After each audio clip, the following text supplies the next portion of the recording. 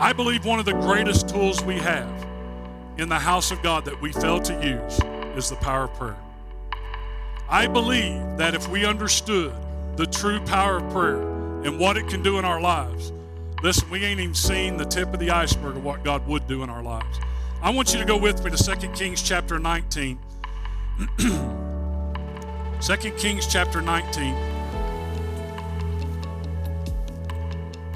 You pray for me this morning. I found out over the last few months I've got a lump on my thyroid that it's benign, nothing to it. I've been to test, but it's the size of a normal thyroid, and it causes me to go hoarse pretty quick. And so we're dealing with that now too. But I told God He's in control. I'll preach till He takes the voice away. Amen. And you pray that it'll stay with us, that I can give you something. 2 Kings chapter 19, if you're there, say amen. Let's begin in verse number 14. The Bible says Hezekiah received the letter of the hand of the messengers, and he read it, and Hezekiah went up into the house of the Lord, and he spread the letter before the Lord. Hezekiah prayed before the Lord and said, O Lord God of Israel, which dwelleth between the cherubims. Now, key on that, we'll come back to that here in just a little bit. He says, God, thou art the God, even thou alone, of all the kingdoms of the earth, thou hast made heaven and earth. Lord, bow down thine ear and hear. Open, Lord, thine eyes and see and hear the word of Sennacherib, which has sent him to reproach the living God. Of a truth, Lord, the kings of Assyria have destroyed the nations and their lands. They've cast their gods into the fire. But notice this right here. He said they were no gods. He says the works of men's hands, they were wood and stone, therefore they destroyed them. I want you to notice verse number 19. Now therefore, O Lord our God, get these words right here. I beseech thee, save thus us out of his hand. Why? I want you to notice here, and I'm stopping and emphasizing this because a lot of times we pray amiss. Would you agree? You say, what do you mean amiss? We pray with the wrong motives. We pray for the wrong reason. We ask with hidden agenda of what we want God to do in our life. And can I tell you something? God knows. God knows. But look what he says in verse number 19. Save us out of his hand, that all the kingdoms of the earth may know that thou art Lord God, even thou only. For just a little bit of time, I want to preach to you on somebody touched heaven. Let's pray. Father, help us now. You know our heart. We've not come just to go through another service, just to fill another moment of saying we preached. God, I believe people have come in here today that need a seed thrown in their heart. They need a word spoken into their life that they can take from here and stand on this week, the months ahead, the days ahead. God, we have no clue what tomorrow holds. There may be some of us sitting here today in peace, in comfort, really nothing going on that's out of the ordinary. But God, in just a moment, our phone could ring. Someone could walk up to the door of our house. We could get in our car and leave here and something happen that could change our whole world. And God, there are things we know the devil would like to throw out before us and make happen in our lives that would bring total chaos. But we're thankful today that greater is he that is in us than he that is in the world. And God, I pray today that we could reassure someone and give confidence in someone that there's a God sitting in heaven who loves them, who cares for them, and wants to act on behalf of whatever it is today they need you to do. God, help us right now, we pray. Touch our voice, touch our body. Help us deliver your word, and we'll thank you and praise you. In Jesus' name, amen and amen. In the first 13 verses, what you'll find here is Hezekiah gets a letter of intimidation, if you would, from another king and another group of soldiers called the Assyrians. The Assyrians had afflicted the Israelites for years and had come against the land of Israel and had battled the land of Israel. And if you read the first 13 verses, now don't read while I'm preaching, all right? I don't want you to get distracted. But if you go back and read that passage of Scripture, if you're a Bible student, you've read it before, you'll find that he begins to lay out some things he's done.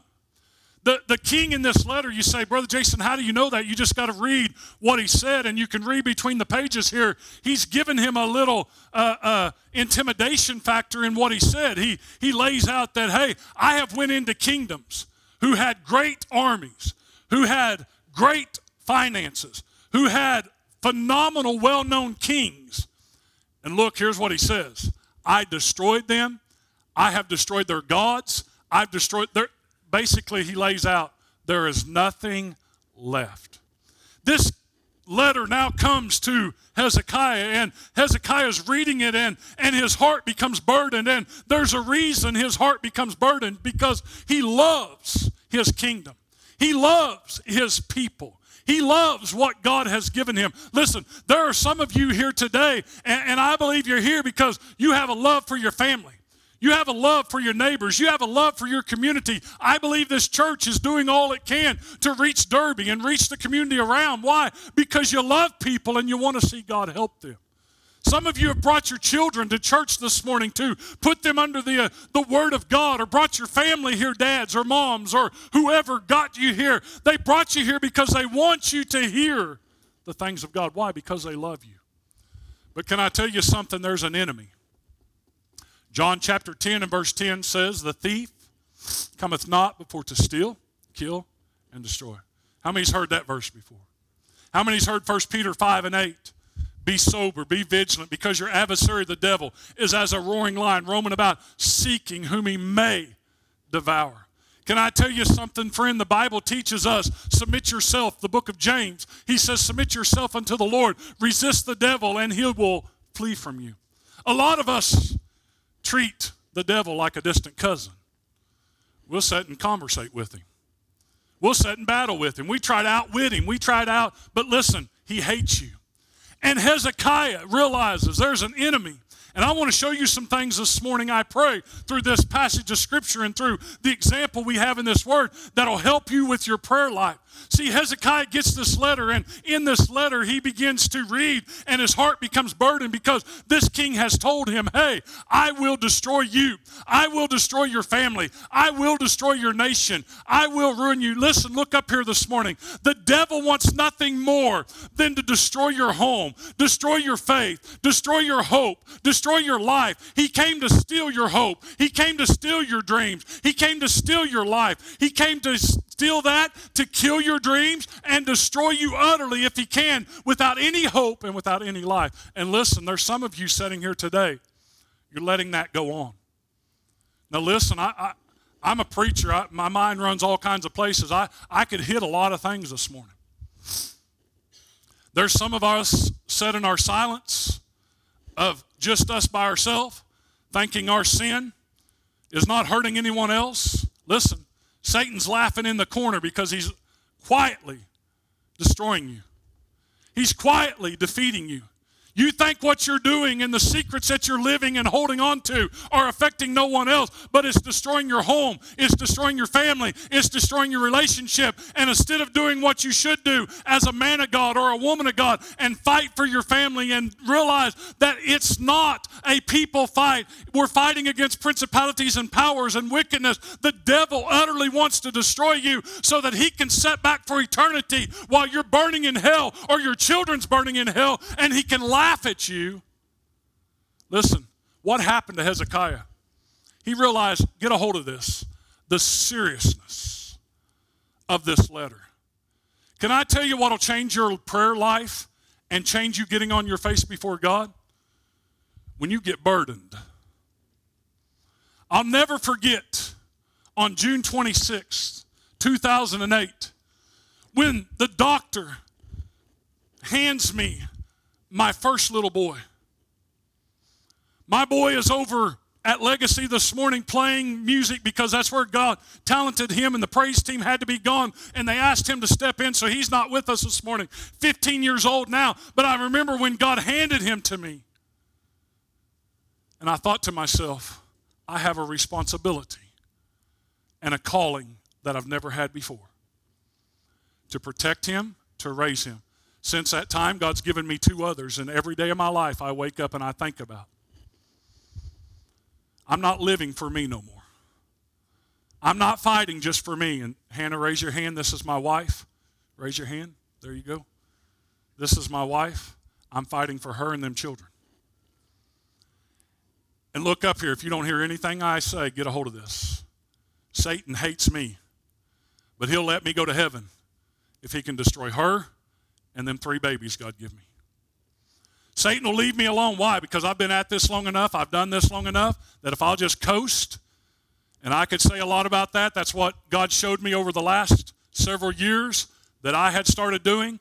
Been in ministry 25 years, been around the church all my life, grew up going to church in my mama's womb. Before I ever come out of the womb, I was going to church. All I'd ever known was the things of God. Raised in Christian school, raised by a preacher daddy, raised in the house of God all my life. I had seen it, I had experienced it, I had watched it, I had been around the church all my life, and listen, I'd put it on cruise control. Because in ministry and Christian living, I thought nothing will come my way that I've not seen or I can't get through. Because look up here, I thought I've been there, and I just turned 45, I'm young. I thought I've got some experience under my belt. The last year, God let me go through some things because here's what he wanted me to realize. Your prayer life and your warrior ability ain't what it should be. Listen, my wife can tell you, I study this thing.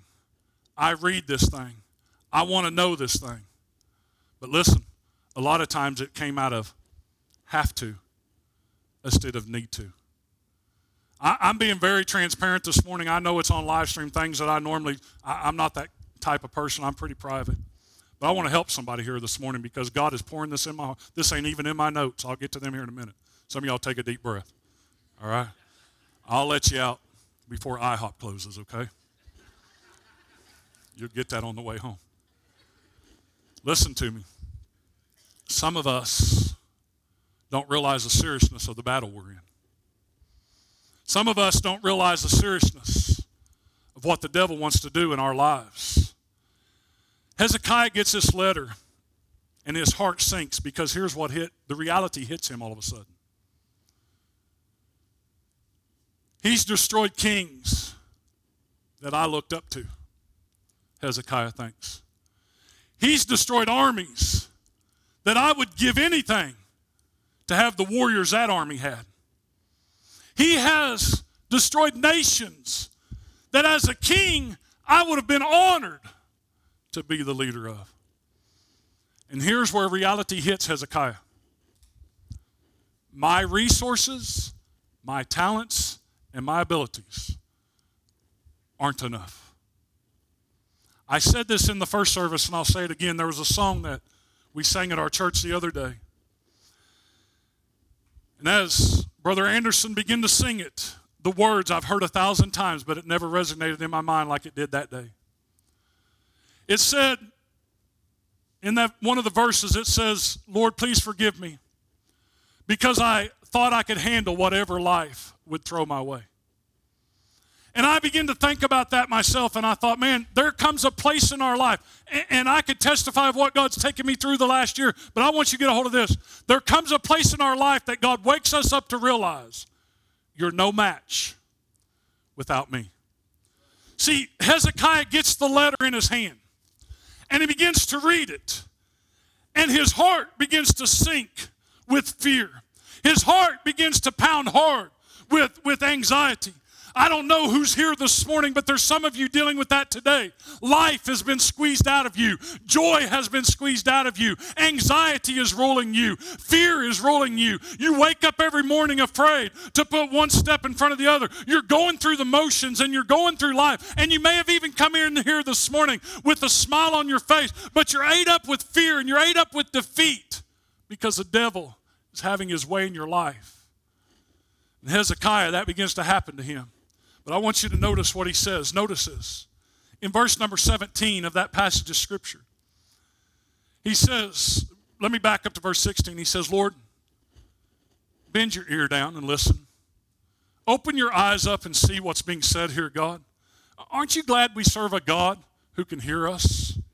Aren't you glad we serve a God that can see us? But notice in verse 17, he says, of a truth, they have done all these things. Destroyed the nations or lands. Notice verse 18, they've cast their gods into the fire. But get a hold of this. They were no gods, but the works of men's hands, wood, stone. And notice what he says. Therefore, because of what I just said, that's what therefore or wherefore, anytime you see that in the Word of God, you need to go back and read what was just said. He said, because of that, because they were created by men's hands, because they weren't really a God, they were destroyed, cast down, and thrown into the fire. Can I tell you this morning why some of you are not getting the victory you need in your life? Why some of you are not having the breakthrough that you hoped for when you surrendered your life to God, you became a child of God. Oh, you've been saved and you've changed your way of living, but some of you still aren't having the breakthrough with God that you need in your life. It's because you've built things in your life that you think you can trust and that you think you can put confidence in, and God's trying to let you realize those are God or man-made gods in your life. You've got to let go of them and trust the one and true living God. See, I say that with conviction, and you may be sitting here thinking, Brother Jason, why are you hollering? It's passion, because I'm preaching to you from something I went through. I'd been to college. I'd studied the Bible. I had been raised in a Christian home. I'd been raised in Christian school. And listen, I had confidence in a lot of things they weren't bad things, they were good things. But I had confidence in my head knowledge and wasn't truly relying on God. Can I tell you where your life will change and you'll begin to touch heaven? There's a story about a preacher by the name of Mays Jackson, and you may not have heard of him. Some of you may. Mays was standing in a tent revival, and a lady walks up to him at the end of the revival and says, Brother Mays, as she takes his hand, she makes this statement. Would you touch heaven for my lost son? He's lost, and if God don't change him, he's bound for hell.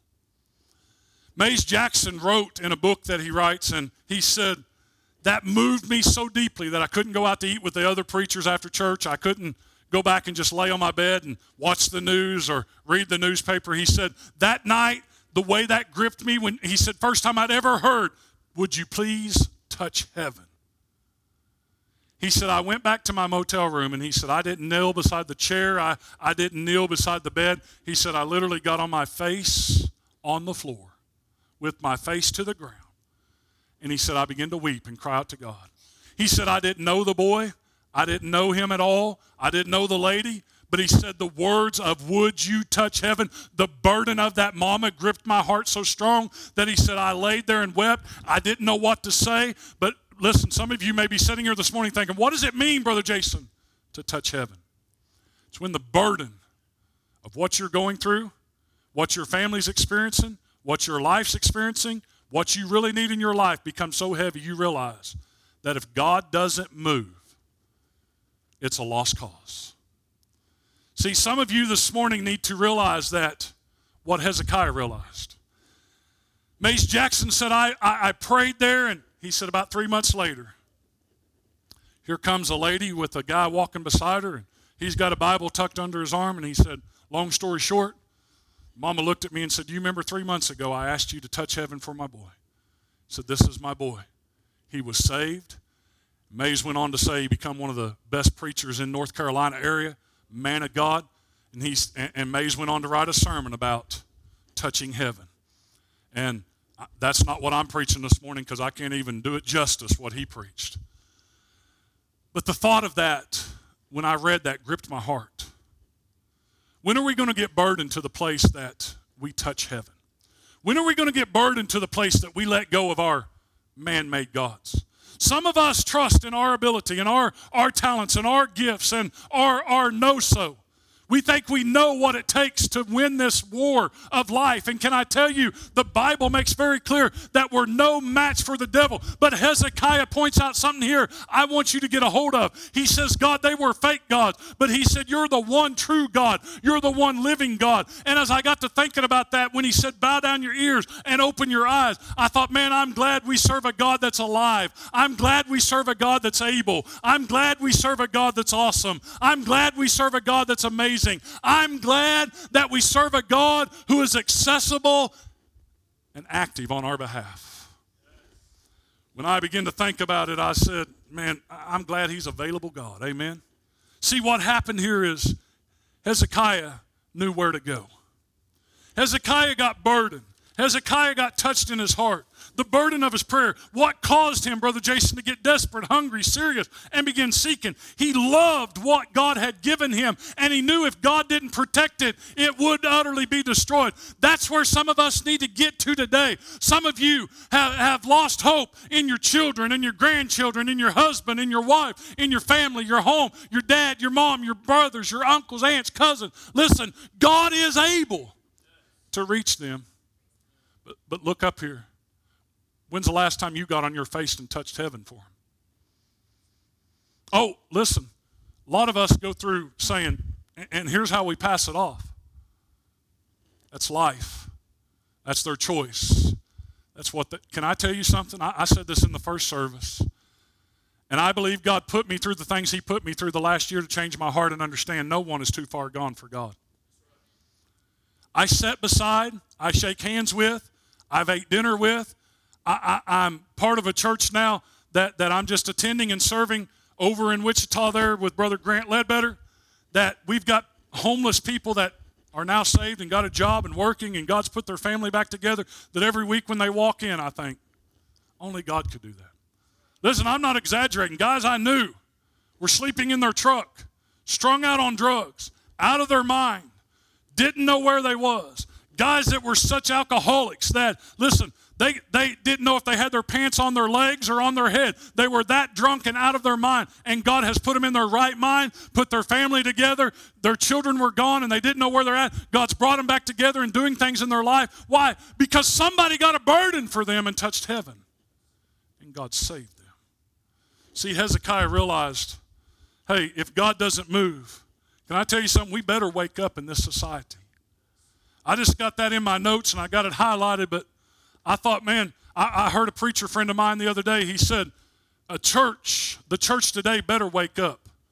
Because listen, America has woke up. And there's a lot I could throw in there. You say, what do you mean by that? We're living, you've heard it, in the woke society. Huh? They're trying to destroy everything we've been given and handed by our forefathers. And if the church don't wake up, listen, it's going to be gone.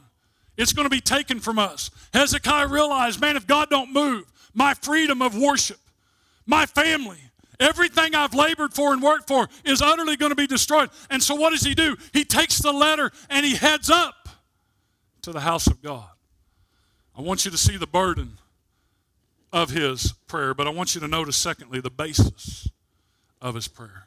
Notice what he says here. He says in verse number 18, he said, they've been destroyed. They've cast them into the fire, and they've destroyed them, but they were the works of man's hands. Now notice what he says in verse 19. Now therefore, notice that word again. They made their gods look weak. Listen, they were fake, frivolous, false gods. But notice what he says. He says, because they've done this, O God, I pointed this out to you a while ago, and I want to point it out again. I beseech thee. Go back and study that word. I'm not going to go a lot in depth on that, but that's a pleading. That's pleading with God. When you beseech somebody, listen, that's begging. Notice what he says in verse 19. I beg thee, save thou us. Look up here this morning. When's the last time you begged God to do something miraculous in your life? See, he got a burden, but I want you to notice this, the basis of his prayer. Notice where he went, up to the house of God. Notice who he begins to call on. Notice verse 19. He says, O Lord, our God, I beseech thee, save thou us out of his hand. Why? Notice this, that all the kingdoms of the earth may know that thou art the, and this is key, Lord God, big G. Now, I use the King James Version, and I'm not here to debate Bibles at all. I'm not here to say you're wrong if you're using another one. But in my Bible, it points out something that's very unique to me. When you go back and you notice that Hezekiah is talking about their gods, it's a little g. But when he points out the Lord God, notice he puts the word Lord before God, and it's capitalized with a big G. You know what that's there to represent, and it has meaning and it has purpose. It's the God Almighty. And if you go back and study the names of God in the Word of God, you'll begin to understand that these had emphasis, and they were put there for a reason for that, because when it was read among the people and they read them, they understood the difference between man-made gods. And notice what he says here. He says, God, would you show up on the scene that all the world may know that you're the Almighty One, that you are the Creator. You notice he pointed that out in a few verses earlier. You've created, of all the kingdoms, you created the heavens and the earth. And notice his heart. His heart was not, look at this, I want you to get, if you don't get anything, get a hold of this. His heart was not that I come out of this shining like a star. Man, I could preach, Brother Tony, I was thinking about this the other day. I thought I could preach that right there, and us Bible students and people that love the Word of God, you get where I'm going with that. Our motive a lot of times is pure at heart, but our actions say a lot more. A lot of times we want God to move, so it saves our image. So it saves who we are. So it makes us look spiritual or look like we really got a hold of God. Can I tell you why he wanted God to move? So that at the end of the day, God got glory. He didn't say, God, move so that it saves me and my leadership and what I've built here. He wasn't worried about what he had established. All he was worried about at the end of the day is God come on the scene, God show up, that all the world may see you are God. Can I tell you that's where we need to come to in our lives today? Is we've got to get to a place in our hearts that we understand the basis of our prayer. Now I want you to notice something he says that I want you to get a hold of. He prayed before the Lord in verse 15, and he says, O God of Israel, and he points out something that's very powerful here, that dwelleth between the cherubims. Now, what does that mean, Brother Jason? Well, you go back to his time. He was a king, but he wasn't a priest. Now, stay with me just a second. Let me help you with what that means. He had all the rights to order anything he wanted done till it came to the house of God and the things of God. Only one person could control what happened in the house of God, and that was the priest. See, even though he was king, there were some things he was limited on. He couldn't access. And I want you to get a hold of this, and I'm going to walk down front here because I want to show you this. He gets the letter, and this box here is going to represent the letter in his hands. The stage is going to represent what he just said, O God, thou that dwelleth between the cherubims. He had been in the kingdom long enough and seen the works of God long enough done by the priests that he knew what happened in the place called the Holy of Holies. See, back behind the altar and back in behind the curtains was the Holy of Holies.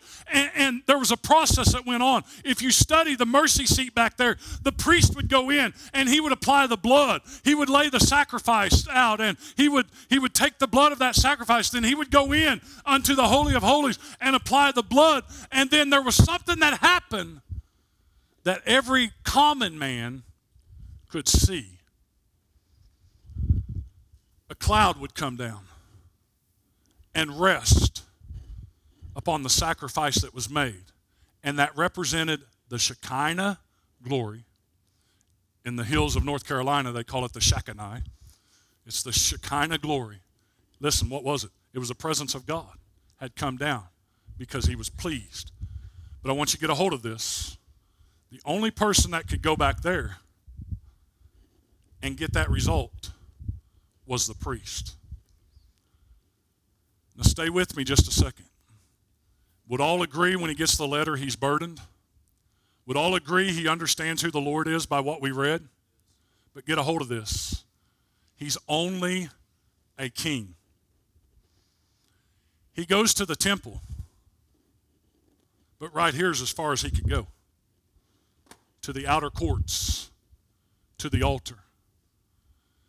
He lays it on the altar. And ladies, would you pop up verse 35 for me? I believe it is verse 35. I want you to notice when he laid that out. Read this verse with me. It came to pass, notice this, that night the angel of the Lord went out and smote in the camp of the Assyrians 185,000. When they arose early in the morning, behold, go to verse 36 if you can. They were all dead corpses. Now you say, Brother Jason, help me. What's that mean? Get a hold of this, okay? You can close your Bibles. I'm done. All right? You think, man, we're going to get out of church early. You're right. All right. Get this. I want you to get this, and then I'm done. He's got his letter. He can't go back here with it and lay it on the mercy seat like the priest could and get the blood applied to it and get the Shekinah glory to come down on it and get all the works that goes on behind the curtain, which is the grace. And there's a lot I could preach on the mercy seat. It represented the grace. It represented the blood. It represented the presence of God. See, he wanted all them things to show up. The presence of God. He understood what that meant. He understood what it meant when God was honored. But get this, because he's a king, he could only go right there to the outer courts, and he had to go home. You say, Brother Jason, help me. Where are you going with this? He had to go home in hope. He didn't know if God was going to show up on the scene. Brother Tony, when I read this, God helped me more than I can even explain, because we've just read verse 35. We know the end, right? We know he wakes up the next morning and what happened, correct? He had no clue of that when he left that night. His heart was burdened because he knew if God didn't show up, his kingdom will be destroyed. Some of you sitting here today, you're at that point that if God don't show up, it's bad.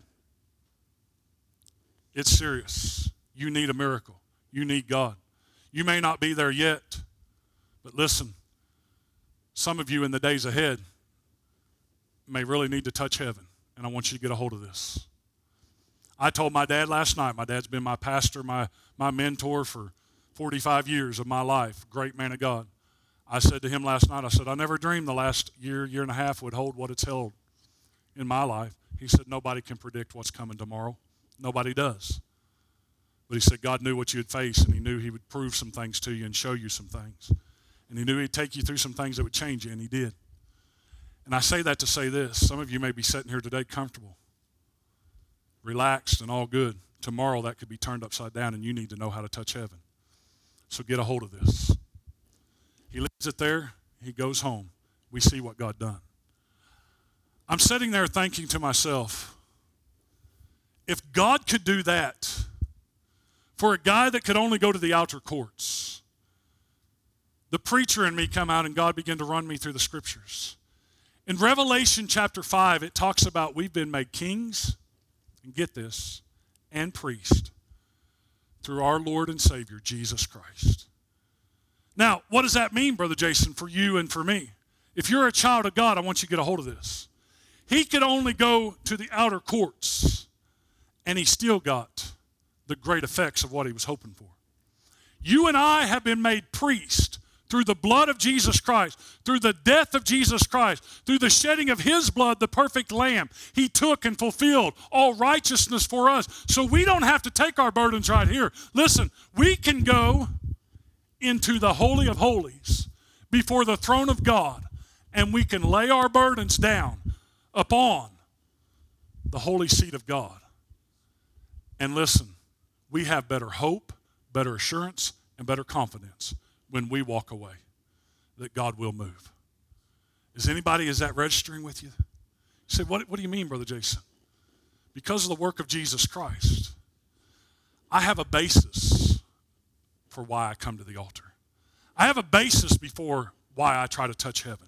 I have a basis why prayer is more to me than just some words I utter in the air, and should be to you.